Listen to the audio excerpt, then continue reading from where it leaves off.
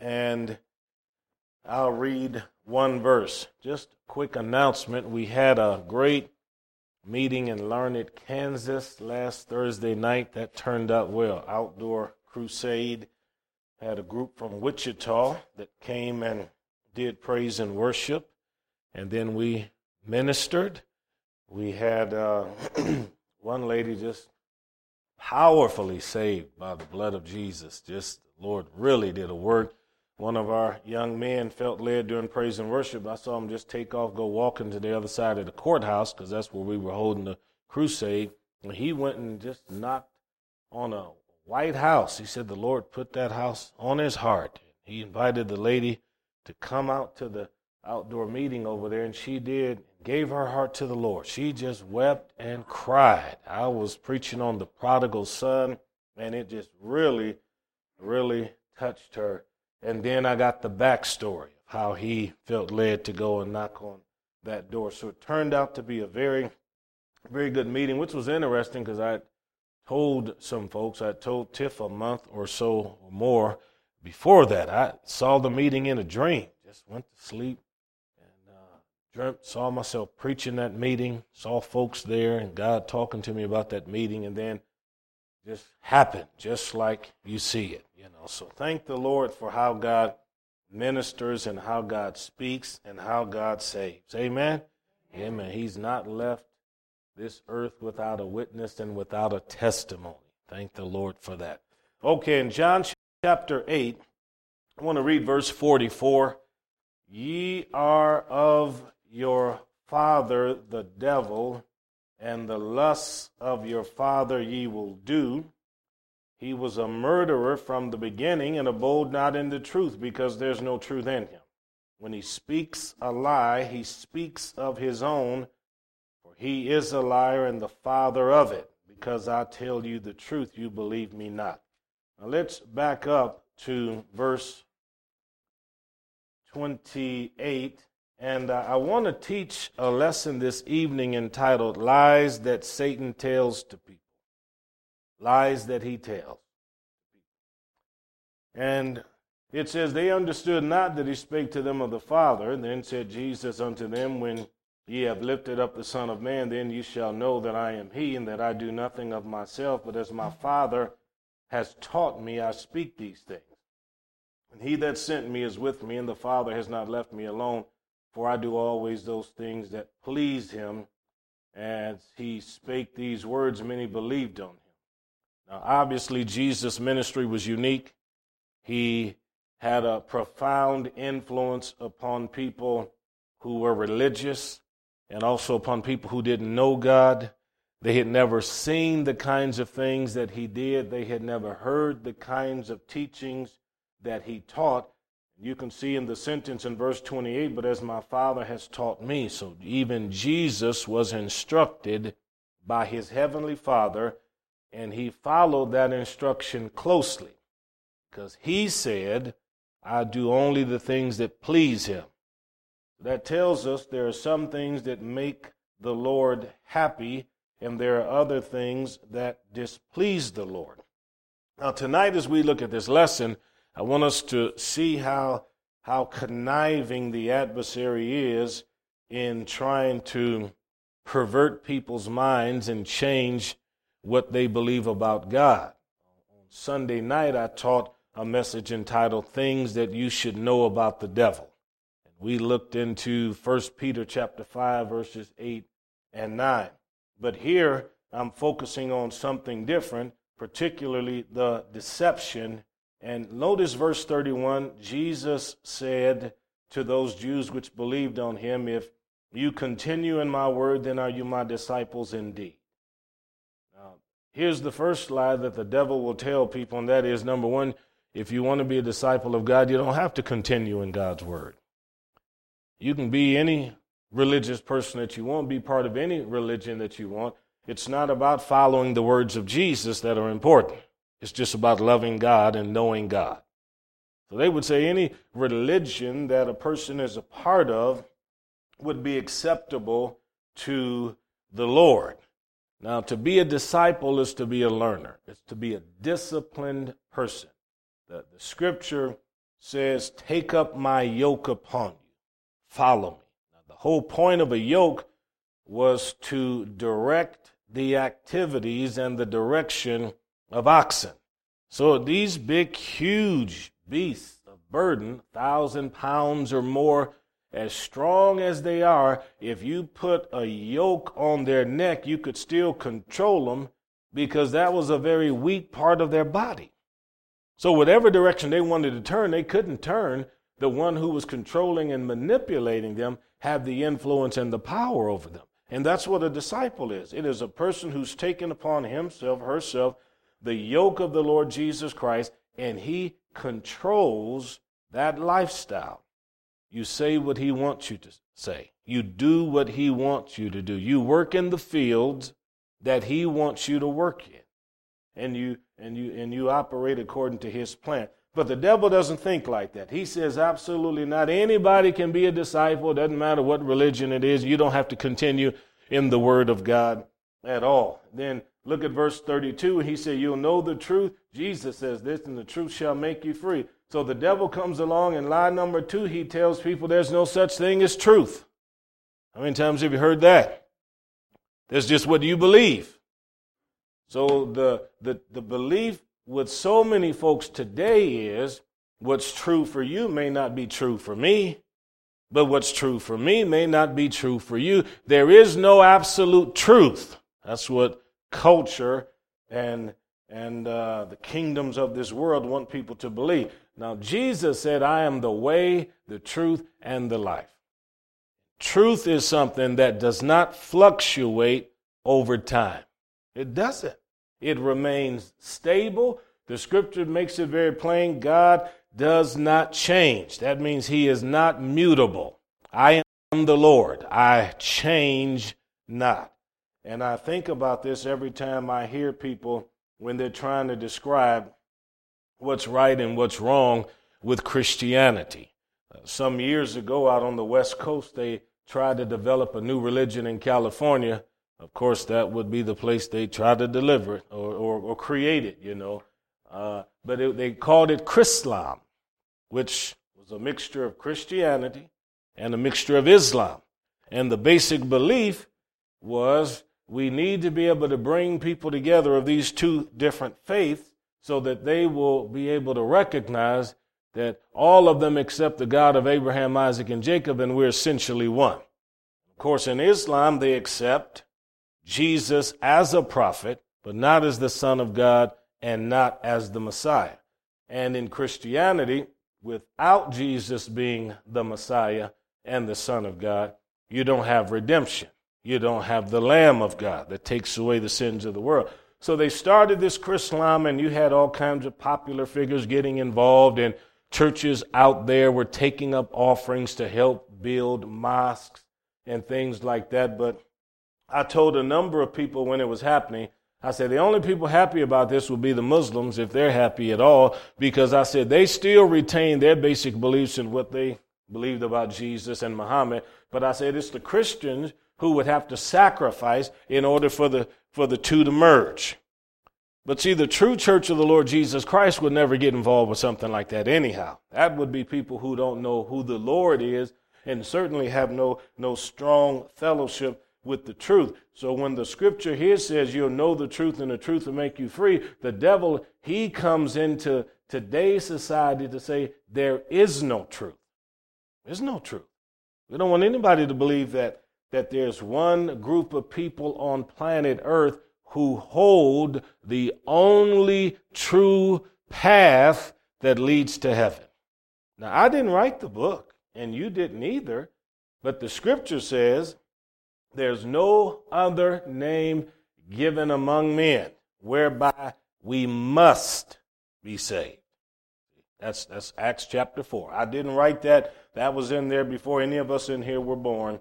So lie number 2, the devil says that there is no truth. So our young people today grow up hearing that in school because we have pluralism. We have all kinds of different faiths and different cultures, and we're a melting pot of divergent opinions and things like that. And so out of pluralism then comes relativism. So there can't be just one singular truth. There've got to be a variety of truths that are parallel to one another. But you know as well as I do, that's exactly what the devil wants.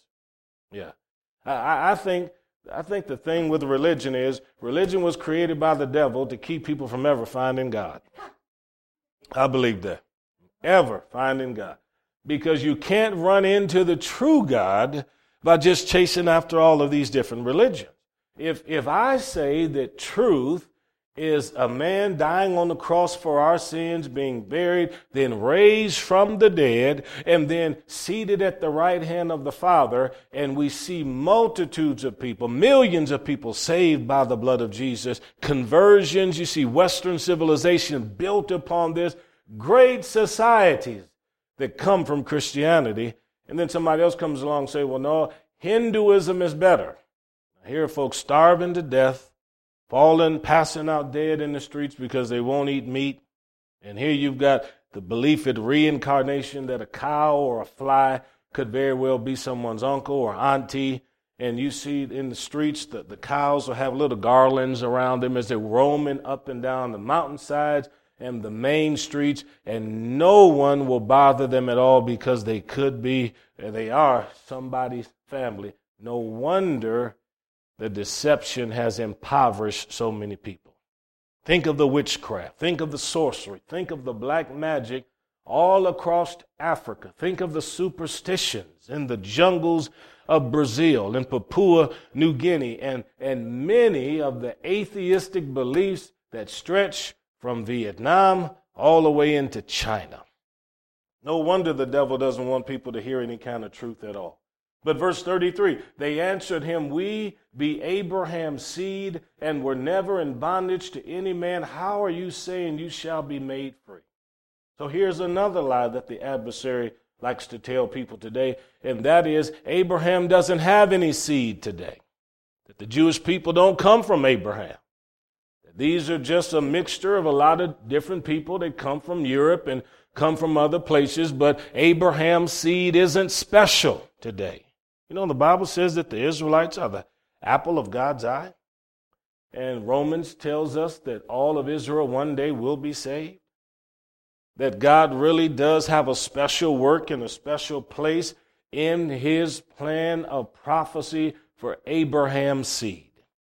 And when you hear all across the television today, people attacking the Israelites because they want to defend themselves, or attacking the Israelites because of the fact that they are loved and beloved by so many different people in the West. I can tell you right now, they're loved and beloved not because of where they come from, not because of anything like that. They're loved and beloved because of their relationship with God by covenant. That's it.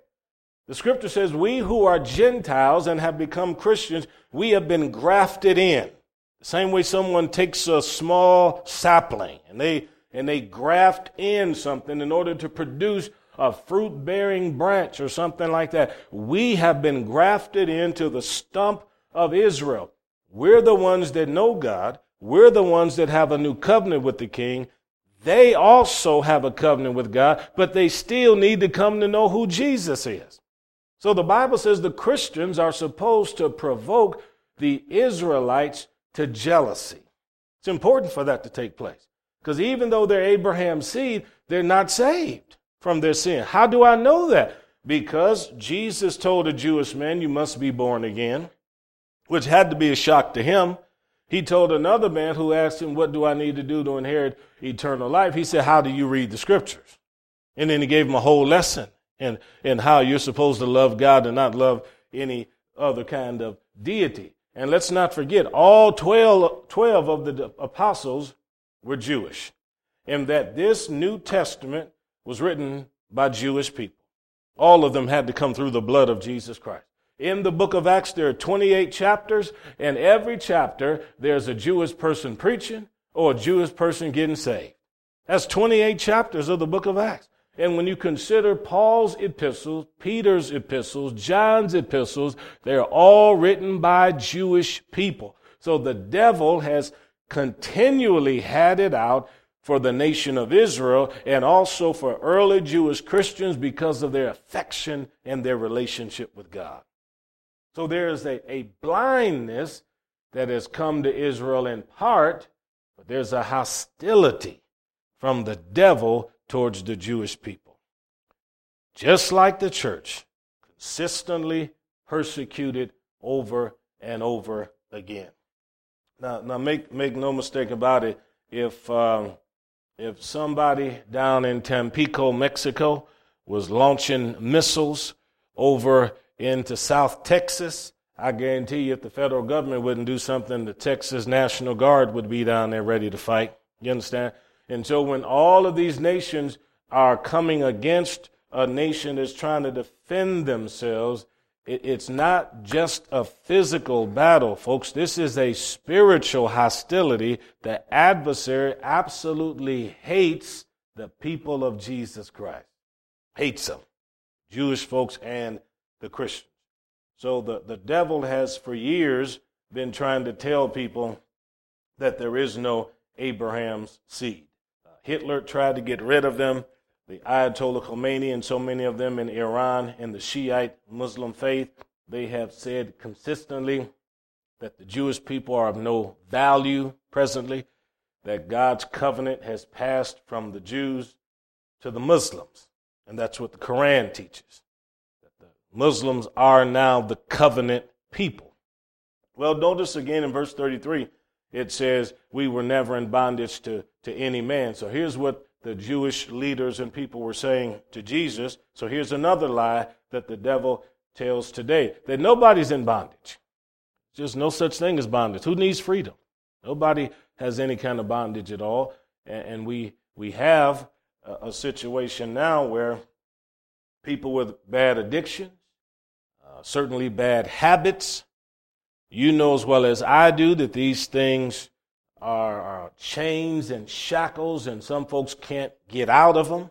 They're just locked into. Just absolutely trapped in porn. See? Absolutely trapped in alcohol. People who just cannot escape from all of these different things. And the devil says it's really not as bad as you think. There's not a whole lot of bondage, not near as much bondage as you think. And our teachers today in many settings don't want people to feel like something is bad. So if I'm trying to think I want to say the libraries in school, but it's not the libraries where they have all the computer workstations in so many different schools. I'm hearing stories where many public schools do not want any kind of blocks put on the computer so that the children will be protected from certain kind of stuff. So that means if you're 9 years of age, you can go into some of these places and you can watch the foulest and vilest stuff on that computer. And people don't think about how that can become addictive and habit forming in a child. But what does the devil say through seminar after seminar? These are not bondages because these are not bad. Unrestricted behavior is not bad. Here's what we're facing every single day.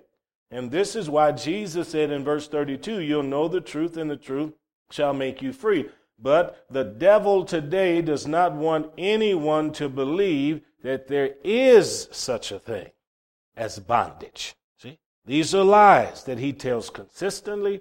These are lies that have been accepted by so many people. Look at verse 34. But verily I say unto you, whosoever commits sin is the servant of sin. So here's another lie. There's no such thing as sin. So we take away the stigma of sin. Now let's offer a definition. Sin is the transgression of any commandment of God. It is a disobedient act that is opposed to the revealed will and way of God. That's what sin is. And when a person experiences sin, they are supposed to deal with a sense of shame. Because this goes back to the Garden of Eden. Adam and Eve reached out, grabbed the fruit, took the fruit, ate it. When they ate it, their eyes were open. Once their eyes were open, they were naked, they realized it, they felt bad. And they went and hid themselves, and they were fearful of the presence of God. But presently, as you know, there has been a strong move to remove any kind of stigma from what the scripture once said was a sin, so that people now can participate without ever feeling bad about it. Right. See, this is what we're talking about. Whosoever committeth sin is the servant of sin. The Bible says we should not allow the members of our body to be used for purposes of iniquity. The world says there is no iniquity. So this is why we have all of these movements today to legalize prostitution. I mean, what's so bad about that? It's a lady's body, it's a guy's body. If she wants to sell it, then the argument in favor of it is it's her own body. How is that bothering you if somebody wants to give her money to do what she's doing? I mean, after all, people are doing that anyway, and if we don't take advantage of it, we lose all those taxes. Think about Nevada. They legalized it a long time ago. So that's the argument that comes in. People don't like the idea that the Bible says prostitution is a sin. See? So there's supposed to be a stigma attached to it. And we change the language to soften the blow of what people are doing. So in the Bible, where in the prophets, it'll talk about someone with a whore's forehead, or to describe Rahab as a harlot. We don't like words like that, you know. Got to dress them up. I mean, she's an escort, you know. Got to make it a little bit more professional, you know. She's a call girl or something like that. Think of how presently we don't even like to use language that seems to criminalize certain behavior. So in this state right here, you're in the legal system, you're not allowed to call someone a sexual predator or offender. If it's a young person, you have to call them a youth who does sexual harm. If it's an adult, you have to call them an adult who does sexual harm. You cannot call someone in the justice system a criminal or an offender. You have to call them today in Nebraska a justice involved individual. See, all of this now is designed to remove the stigma that is attached to bad behavior. And so if we can remove derogatory terms, then we can also remove the feeling of guilt and shame that comes along with it. But folks, since this is a spiritual thing, the shame will be there. It's not going anywhere. Label it whatever you want to label it. But if somebody is doing something contrary to Scripture, they will know that it's wrong. In every human heart, the basic 10 commandments are there. In every human heart. You can go into the mountains of Tibet.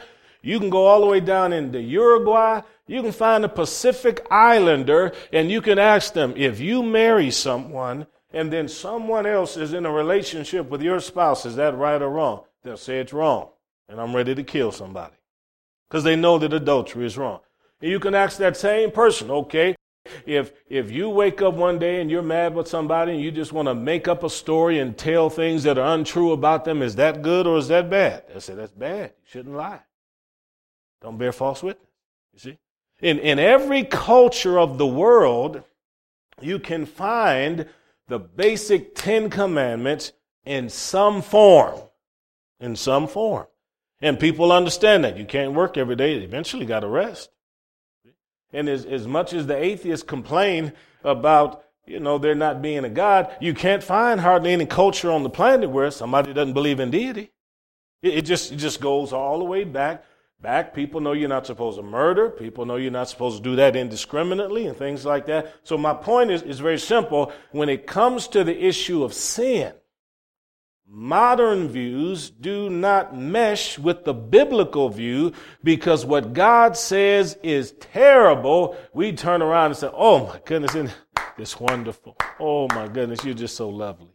See, the devil enjoys that, and he's having a heyday with it all. We listen to the journalists and the Hollywood people who try to tell us what it means to be a Christian and what it means to live for God. And they offer for us definitions all the time about what is right and what is wrong. Some of you probably never heard of the organization NAMBA, the National Man-Boy Organization. They've been working for decades to get rid of all of the Romeo-Juliet laws so that adults can have legalized relationships with underage people.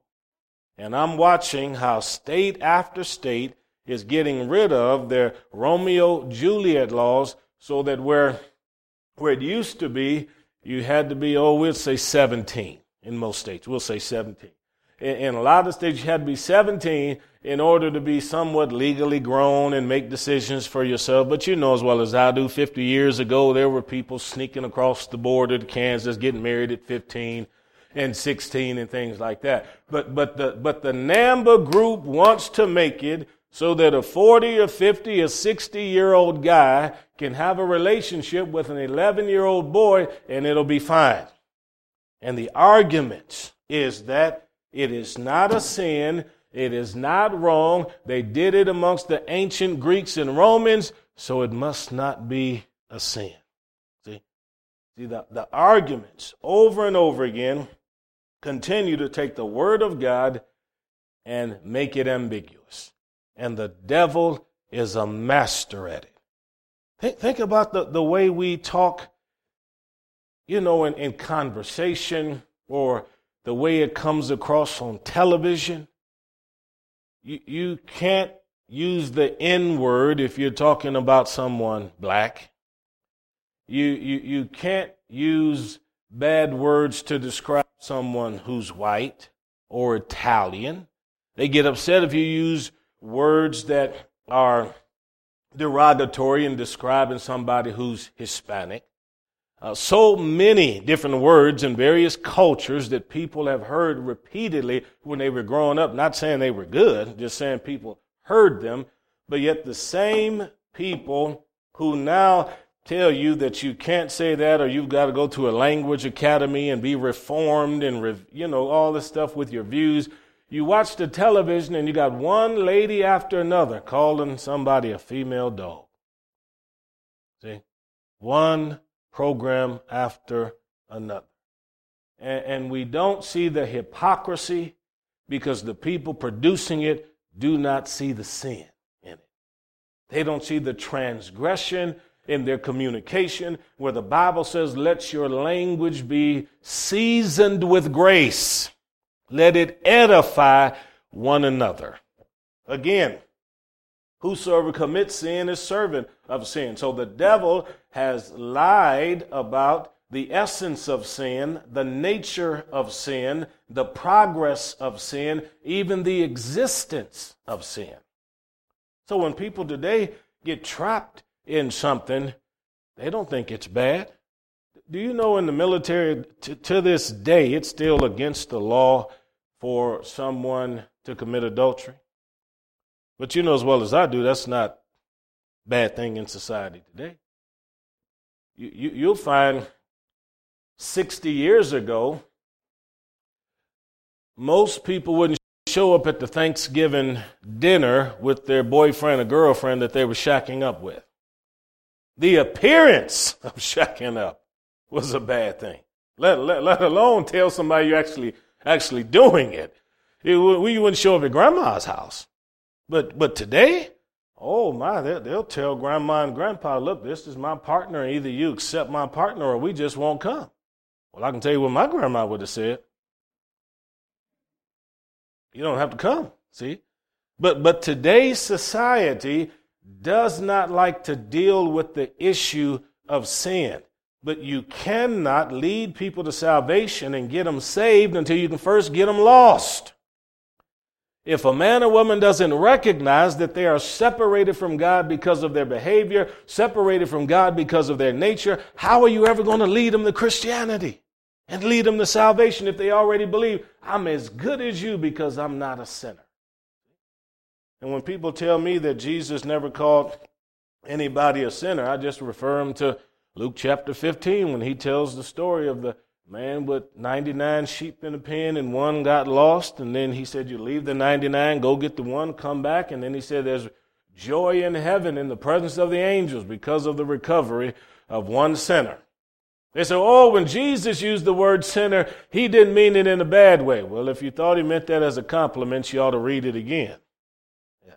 The word sinner always refers to a person whose conduct is in need of or deserving of the punishment of God. But the grace of God is so powerful that it can change us. Let's move on here. So verse 35 says, and the servant abideth not in the house forever, but the Son abideth forever. If the Son therefore shall make you free, you shall be free indeed. So two things here that the devil uses as a lie. Number one, he tells people Jesus is not the Son of God. That Jesus was no different than any other Greek philosopher or teacher. He's no different than anybody else. There's nothing special about him. The disciples made up all of these teachings about him years after his death. He couldn't have been the Son of God. He never said he was the Son of God. That's what they'll say. But folks, you know as well as I do, he was God's Son. The scripture makes it very plain on more than one occasion. The Father spoke from heaven, said, this is my Son in whom I'm well pleased. This is my Son, hear him. See, the relationship was there, divine connection. And because he was the Son of God, God validated him. God protected him. He was born of a virgin. He lived in this world without sin.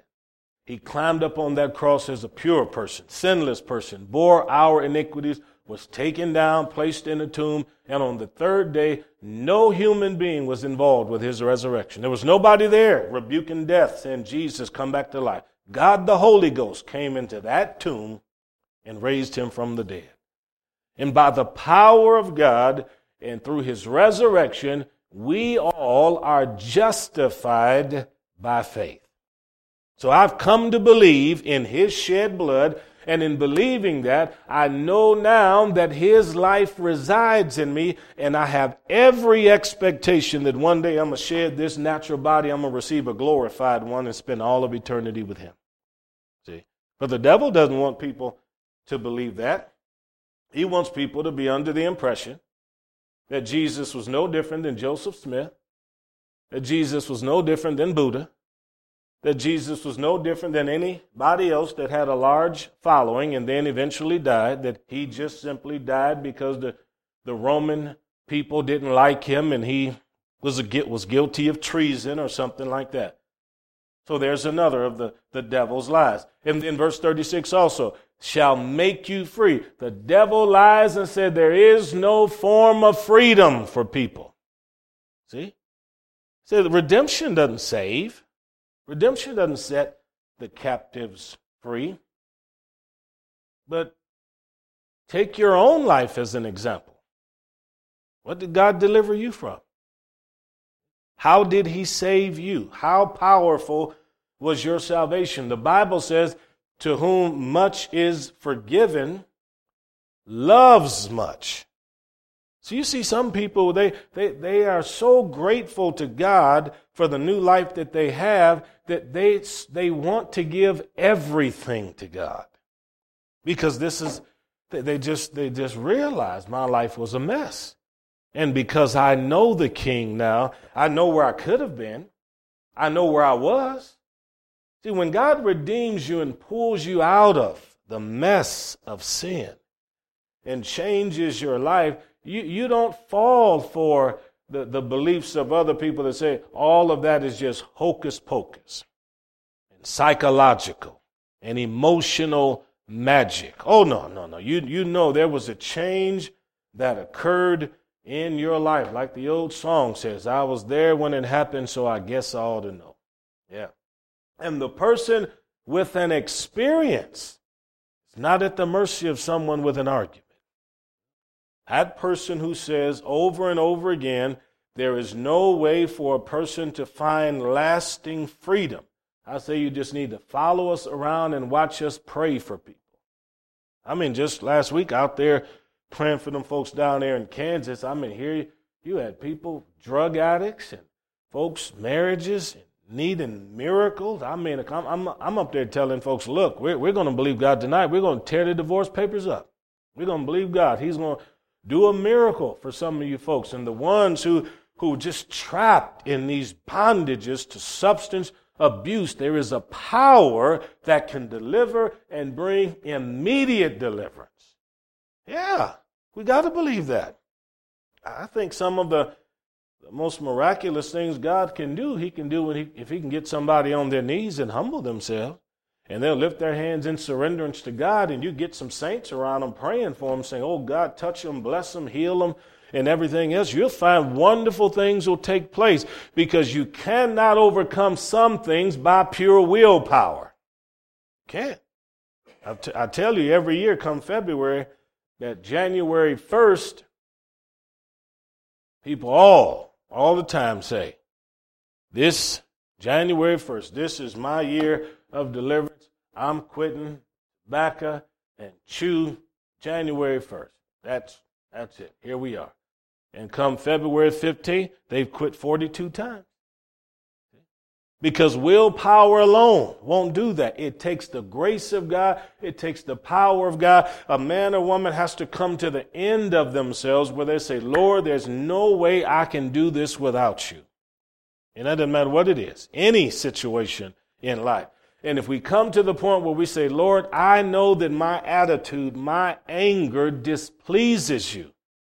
God, I've tried everything, and I can't get out of this. I'm trapped in this cocoon. I'm getting angry. I'm impatient. I'm blowing up. I'm hurting those that are closest to me. I'm making them weep. I'm making them crazy. I'm making them cry. So, Father, I need help. See, when people start praying prayers like that, they find deliverance. And Jesus is the one that brings the deliverance. The devil says, oh, no. No, God made you like that. That's the way you are. You got to be happy about that. You've heard people when they get angry and upset, and then they'll say something like, oh, that's just the Irish coming out of me. I said, oh, no. I know a whole lot of Irish people don't act like that. That have anything to do with Ireland. But that flesh nature, it has to be crucified. It has to be reckoned dead, as the Bible says. Put to death, mortify the members of your body. Got to renew the mind with the word. So verse 37, I know that all of you are Abraham's seed, but you seek to kill me because my word has no place in you. Here's one more lie that the devil uses. People will say to Christians, people will say to Jesus, I'm not trying to kill you because of your word.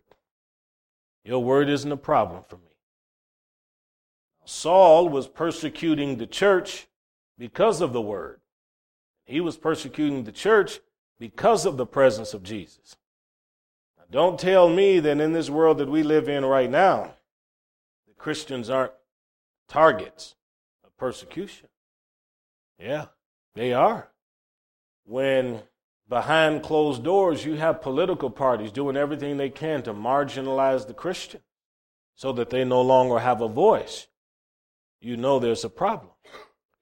We're living in perilous times, folks. Up at the state legislature, all across this nation, people begin with prayer. Capitol Hill, the chaplain begins the session in Congress with prayer. But yet these same people turn around and vote and don't want prayer in school. Understand? All across this nation, you can't have the Bible in school. Yet we've got machines in schools, public schools, some public schools where kids can go put a few coins in, they can get a condom out, have a relationship with one another. The devil knows that if that Bible ever gets in that school again, it's going to be able to affect the consciences of young people and affect the people who hear God's word. He knows it. He's terrified about that. He doesn't want Christians to have any influence. And this is why Jesus could say, you folks want to kill me. You don't like me because my word doesn't have any place in you. And that is exactly what we have right now. People are fearful of the idea of Christians being able to gather again en masse. They say, oh, no, we don't want any more Promise Keepers gatherings with 60,000 of them folks getting together saying they love Jesus and all of that. And the last thing we want is a bunch of people getting together in the stadium and worshiping and singing and praising God. Somebody might open up their mouth and say something about politics. So the best way we can keep everybody separated is keep everybody afraid. And as long as they're afraid of one another and afraid of the air and afraid of everybody, they'll just want to stay apart. Folks, I'm telling you, the devil knows exactly what he's doing. And when you find churches, or I should say Christians, when you find Christians that are outspoken today, those are usually the ones that the devil is angry about. You know, he's not mad at anybody whose belief is, you know, religion is a personal thing. We just keep that here in our heart. We don't say anything about that. But folks, when you read the New Testament, religion wasn't just a matter of the heart. It was something that you had to tell people about. You had to be a witness. Stephen was stoned to death because of his witness. James lost his life in Acts chapter 12 because of his witness. People all around the world today are dying in the Christian faith because of their witness. I think I shared this on, it might have been last week. I was talking about the Ugandan preacher who was in a debate with a Muslim and won the debate, and then in the process led a bunch of Muslims to Christ. Some of the Muslims in the crowd were so angry and upset, they followed the man as he was driving home, and he had told his son, who was in another car, this is going to be trouble, so you don't follow me all the way to the village. You go off in another direction if you see where they stop me. So some guys on motorcycles went up in front of that pastor's car, stopped the car. The son stopped and looked, saw what was going on. He made a turn down another road. Then he came back sometime later, and there was his dad. Last thing he saw was the people slapping his dad and hitting his dad. But when he comes back, his dad's body's laying there on the ground. They decapitated him and cut his tongue out of his skull. Because the man opened up his mouth and he talked about the king. The devil will have people all over the television saying, we don't have a problem with Christianity. We don't have a problem with Jesus. Yes, they do. Yes, they do. They'll say the Jesus of the Bible, we don't have a problem with. What they mean is the Jesus that they fabricated in their minds. The Jesus that they believe doesn't say to Herod, you're a fox. The Jesus that they don't believe ever went into the temple and chased out the money changers. They want a Savior. They want a God who simply says, you can live any way that you want, and I'm going to tolerate your behavior, approve of your behavior, and then promote your behavior. It's one of the lies of the devil. Now, to tidy all of this up, verse 38 says, I speak that which I have seen with my Father, and you do that which you've seen with your father. Jesus is differentiating now between the fathers. His Father is heavenly. They answered and said to him, Abraham is our father. Jesus said to them, if you were Abraham's children, you do the works of Abraham. So they're so deceived, they don't even realize that they're not even acting like Abraham, even though they think they are. Verse 40, but now you seek to kill me, a man that has told you the truth, which I've heard from God. See? This is where the anger is. People don't want the truth that comes directly from God. They say, stop that. Stop that. Don't tell us you're just giving us your interpretation. Well, what are you giving us? You're giving us the exact same thing. Jesus is telling you the truth. Jesus is saying that he's proclaiming the truth, but people are saying we don't accept that truth. Same situation today. In verse 41, you do the deeds of your father. They said unto him, we be not born of fornication. We have one Father, even God. And this is where Jesus takes them into this whole discussion where he says, your dad is the devil. How'd you like that? Yeah, that's pretty good. Yeah. So he's showing them now, you are under the impression that your behavior and conduct is a reflection of Abraham, but I'm telling you, you're devilish. That's what they couldn't stomach. The idea that the Lord said you are fulfilling the lusts of your father. So in these last days, presently, the lies of the devil are perpetuated. We have to know that the truth is in Jesus Christ. You don't have to do anything with the truth other than let it loose. You don't have to stand there and try to defend it. You don't have to make people believe it. All we have to do is announce it. Because once you pick up the book and let people know this is the inspired, inerrant, infallible Word of God, that this book is the pathway, and this book is the lamp unto my feet. When people hear that, they now have to make a decision.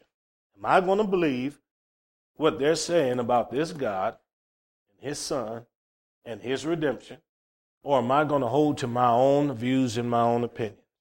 And once you have been confronted with the truth, and then you choose to retain your hold on your own opinion, then your own opinion now becomes your God. Because you've rejected the truth, and you now take your life and you govern and order your life according to your opinion.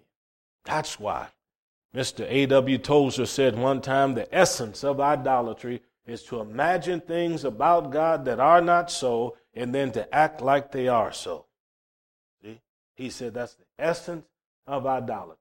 And this is what we have in so many nations today. We fabricate in our minds the kind of God we want, and then we say that is God.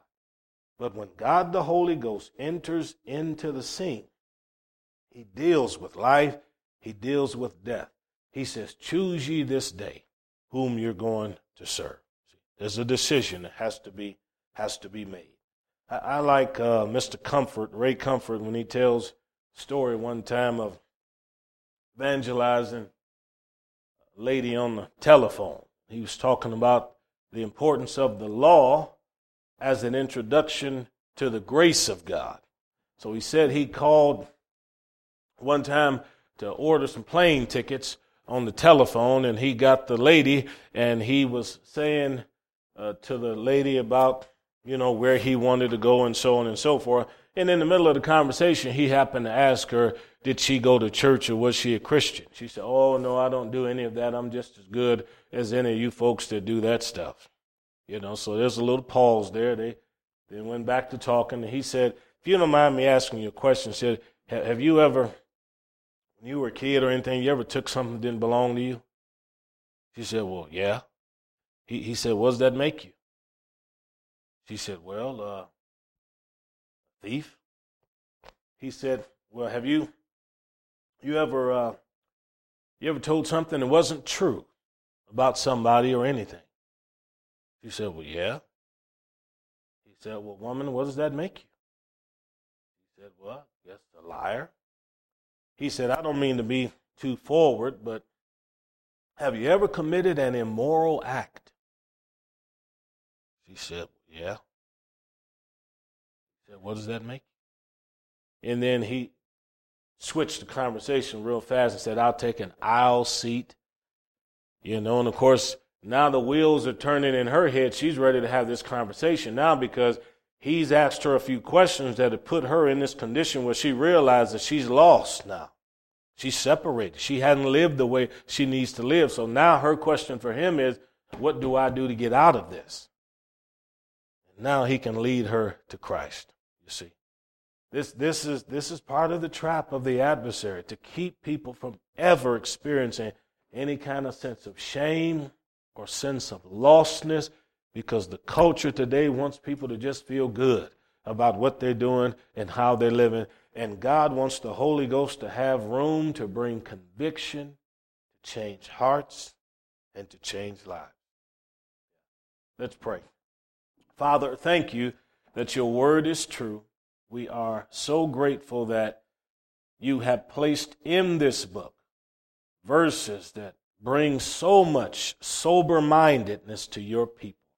And God, as we continue to meditate on your word, we want you to help us to love and appreciate the scheme of redemption more and more. Like that song says, I keep falling in love with him over and over and over and over again. We honor you in Jesus' mighty name. Amen.